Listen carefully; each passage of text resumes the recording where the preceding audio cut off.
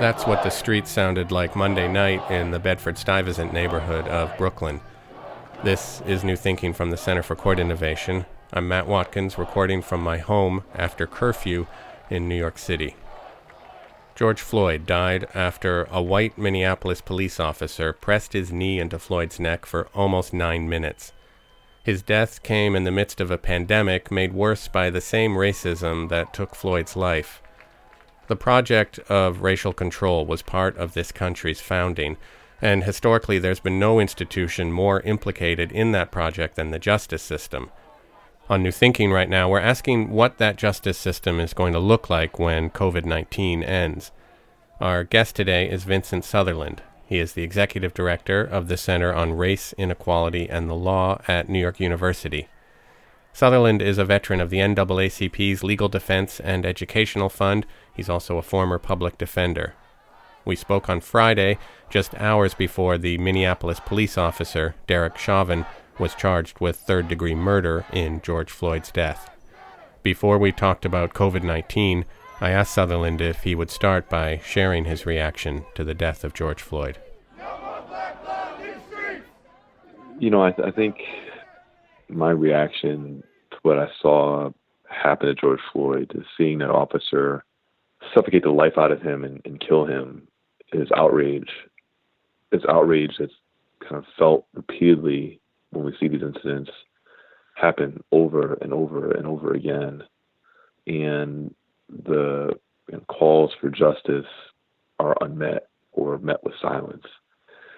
You feel incredible heartbreak and pain for his family, for his loved ones, for all those who cared about him, for that community. But the reality is that pain, that heartbreak, that suffering, it just feels like unending and unyielding. Police in this country have had a long history of abusing, harming, and killing people of color, and particularly Black people. I think there are so many tragic things about the whole incident. Among the most tragic is that as George Floyd is screaming and struggling for his life and repeatedly telling the officer that he can't breathe, that he just has his knee in his neck for 9 minutes, George Floyd doesn't swear at the officer, doesn't call him out of his name. As a matter of fact, a couple of times he says officer, calls him sir, pleading and begging, and this police officer just ignores those pleas. And you see bystanders and people start to gather around, and they see the same thing happening, and they all recognize what's happening. They all recognize life is being choked out of this man.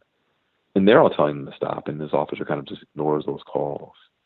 And to do it in broad daylight, in public, is the very essence of why lynchings would happen in broad daylight, in public. It's sending a message to everyone in that community that your life, if you're Black and you're accused of a crime or thought to have an interaction with the police that would give rise to the accusation of a crime, your life doesn't matter and that we can take it whenever we want.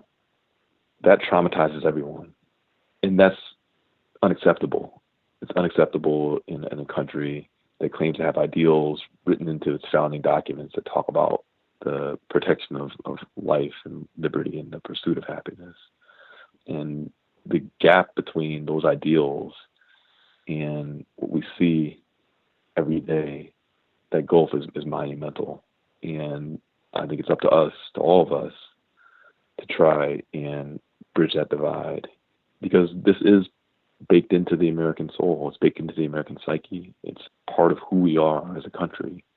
And we need to confront that head on as part of that process of bringing our ideals in line with the way in which we actually live.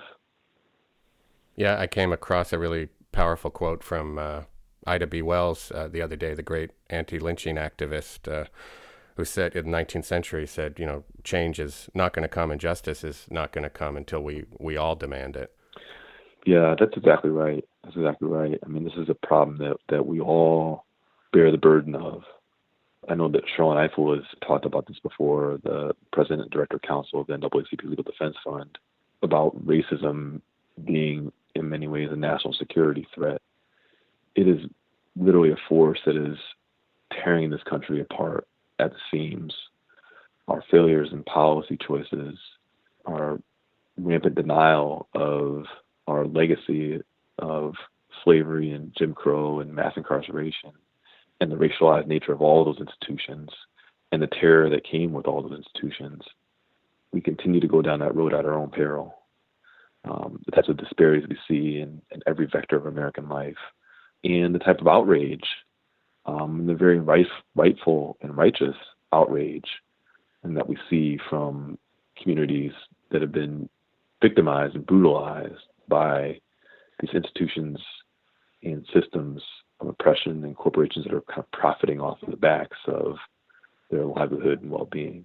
And so we have a lot of work to do, and I think it's up to all of us to take on a piece of that work and shoulder that burden. Now, I don't want to be, accused of trying to look for glimmers of hope in really what can appear to be a pretty pitch black night right now. But do you see any reasons for a little more optimism right now, I guess, in the sense that the officers have been fired, and that itself is a departure from standard operating procedure? We've also seen police departments and chiefs across the country denouncing what happened. Do you see that as progress, or is it just a response, evidence of a response that's been forced to adapt because the video in this case is so stark? So, I do see it as progress. And I think part of the fact that response has been forced upon police departments and forced upon police chiefs and forced upon this particular police department is in some ways progress as well. I think we would have been hard pressed to see that type of reaction, but for the activism that took place in 2014, 2015, the rise of the Black Lives Matter movement, all of the advocacy and efforts that's been targeted at legislative reform. So it does give me some measure of hope about what's possible. It tells me that the change that we seek is something that we can push for just using the power of our voices and the power of protest and the power of confronting these systems of harm and oppression. And I think officers and law enforcement understand just how tragic and how terrible this incident is, particularly for probably the average police officer who goes to work and says that he or she wants to do the right thing and serve their community and needs to rely on the relationships in that community to help ensure that everyone is safe and getting treated in the way that they should be treated. It's also got to be disciplined and know that it's not just a few bad apples, so to speak. And so I think there's real impetus on their part to speak out when they see their fellow officers doing that.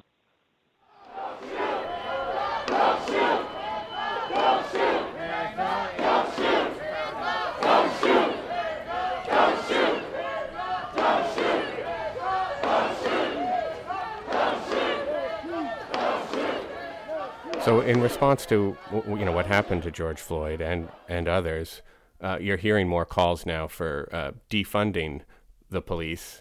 I don't think there's a lot of reason to see that happening. And in fact, if we start looking at how the justice system is responding to COVID-19 in a couple of major cities, New York and LA, that have released budgets during the pandemic, we're seeing very minimal cuts to law enforcement, but many other cuts to lots of other places, right? Because we're in straitened circumstances.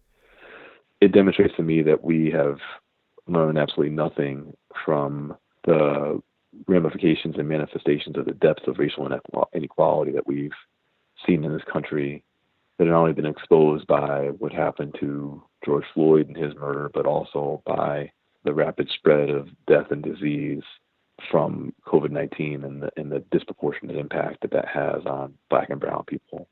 You think about New York City, which is facing, anywhere in the range of a $10 billion shortfall, and looking at that dynamic and looking at the way in which, people have been failed by so many institutions throughout their lives, have been failed by their schools, been failed by employers, been failed by healthcare systems, by elected officials.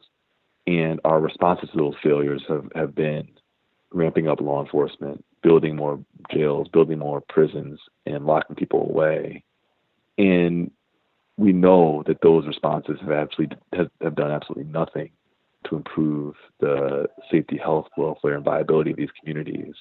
And then we can just go back and do more of the same. It's mind-boggling.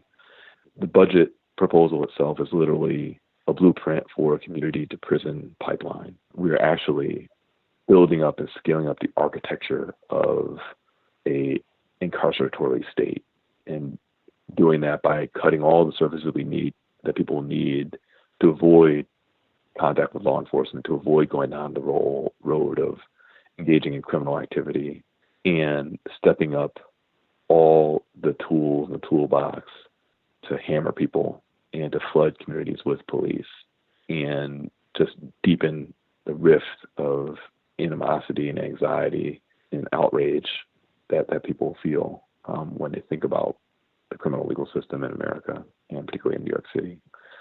To me, the budget is an incredible disgrace. We know the solution to these problems is to invest in people and invest in communities. Cutting those investments just doesn't make any sense. So why don't we just talk a little bit about the changes that we're seeing from the justice system, or not, in response to COVID-19? Is there somewhere that you've seen the system changing in response to the virus that you find hopeful? Let's start with hopeful.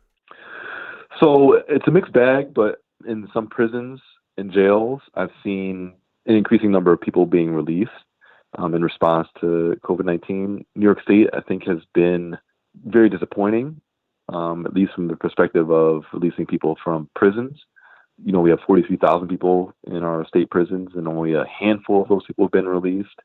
And the overwhelming majority of those people were already going to be released anyways, because they were released because they were within 90 days of the expiration of their sentence, and had some other medical challenge, and are 55 and older, and were convicted of nonviolent offenses. So it's a relative drop in the bucket, so to speak, when we think about who's actually facing this virus, who's susceptible to it, and the danger of it spreading and the lethality of it in prisons.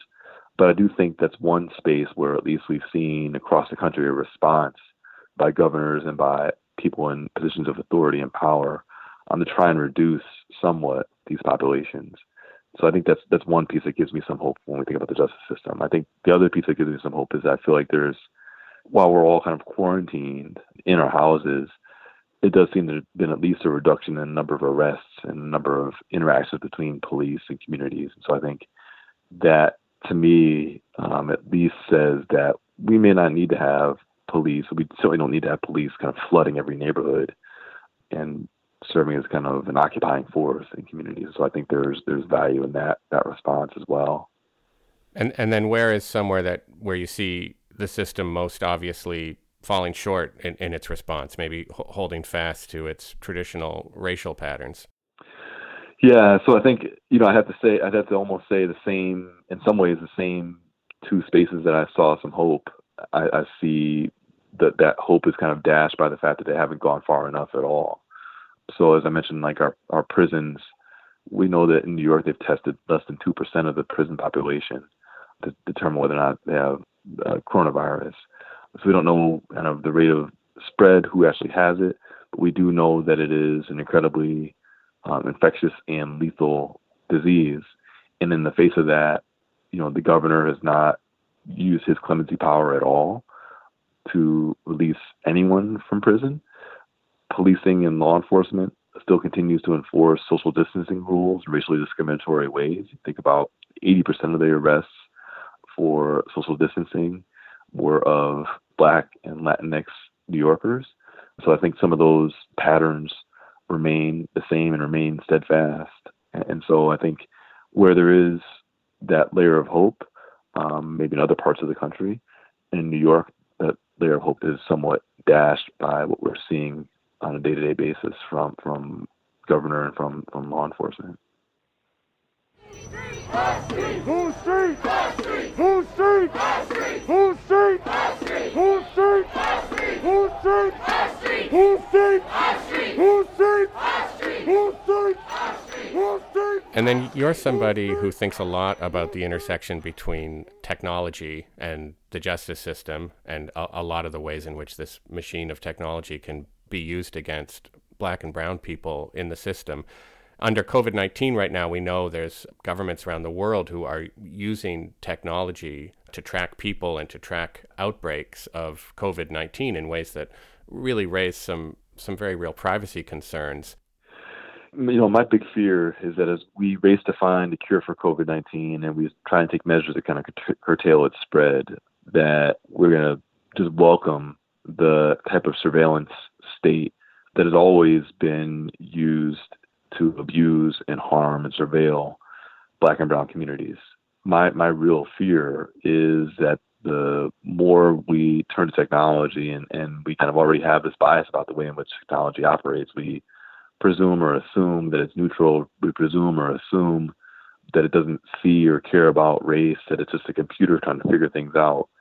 But the sad reality is that these are just additional tools in the toolbox to be wielded against communities of color who have already been victimized and harmed by law enforcement.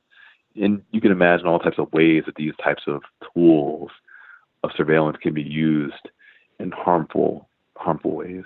Think about police using kind of COVID tracing technology to try and figure out where communities are congregating, where people are. We already see technology like this being used to try and identify where people who are undocumented might be residing or working or living, and to deploy ICE and other types of law enforcement into those communities and into those areas. And so I fear this is going to be more of the same if we're not careful and thoughtful about how we actually deploy technology. When I was researching your center the other day, I came across this great quote from the legal scholar and civil rights lawyer Derek Bell about how racial patterns adapt in ways that maintain white dominance. I'm wondering if you could talk a little bit about why that quote is so important to the work you guys do, and maybe how you might see it applying in a kind of post-COVID world. Racism is a shapeshifter. We see it kind of operate in these different forms in different ways and mutate, much like a disease. That particular quote speaks to the need for creative thinking, the need to understand the way in which this institution of white supremacy kind of operates. And part of what Derek Bell was really focused on and thinking about and talking about was this vision of the world where racism is a permanent force, that it's something that we cannot escape or eliminate or eradicate. And if you think about the dynamic of racism in that way, in some sense it can be demoralizing, but in some sense it can imbue you with a sense of hope about what are the types of tools we can come up with that will confront the challenges we face in the future. It makes kind of the need to fight that much more powerful and that much more necessary. And so I think, there is like this notion that racism is a shapeshifter, that it's constantly adapting and changing, but it's our responsibility to understand what it looks like and attack it where it lies. And the law helps perpetuate that. Our political systems help perpetuate that. And the structures and institutions that govern us help perpetuate that. But that's all part of the work that we have to do in order to try and challenge the inequity we see in our world. Well, Vincent, I want to thank you so much for taking the time to join me today, and also for the work of your center. So thanks so much for being here today. Of course. Thanks so much, Matt. Really, really good speaking with you. I really enjoyed it. And take good care and be safe and be well. That was Vincent Sutherland. He is the executive director of the Center on Race, Inequality, and the Law at New York University. For more information about today's episode, click the link in your show notes or go to courtinnovation.org/newthinking. Today's episode was edited and produced by me. Samiha Mia is our Director of Design. Emma Dayton is our VP of Outreach. Our theme music is by Michael Aaron at quivernyc.com, and our show's founder is Rob Wolf. This has been New Thinking from the Center for Court Innovation. I'm Matt Watkins. Thanks for listening, and stay safe.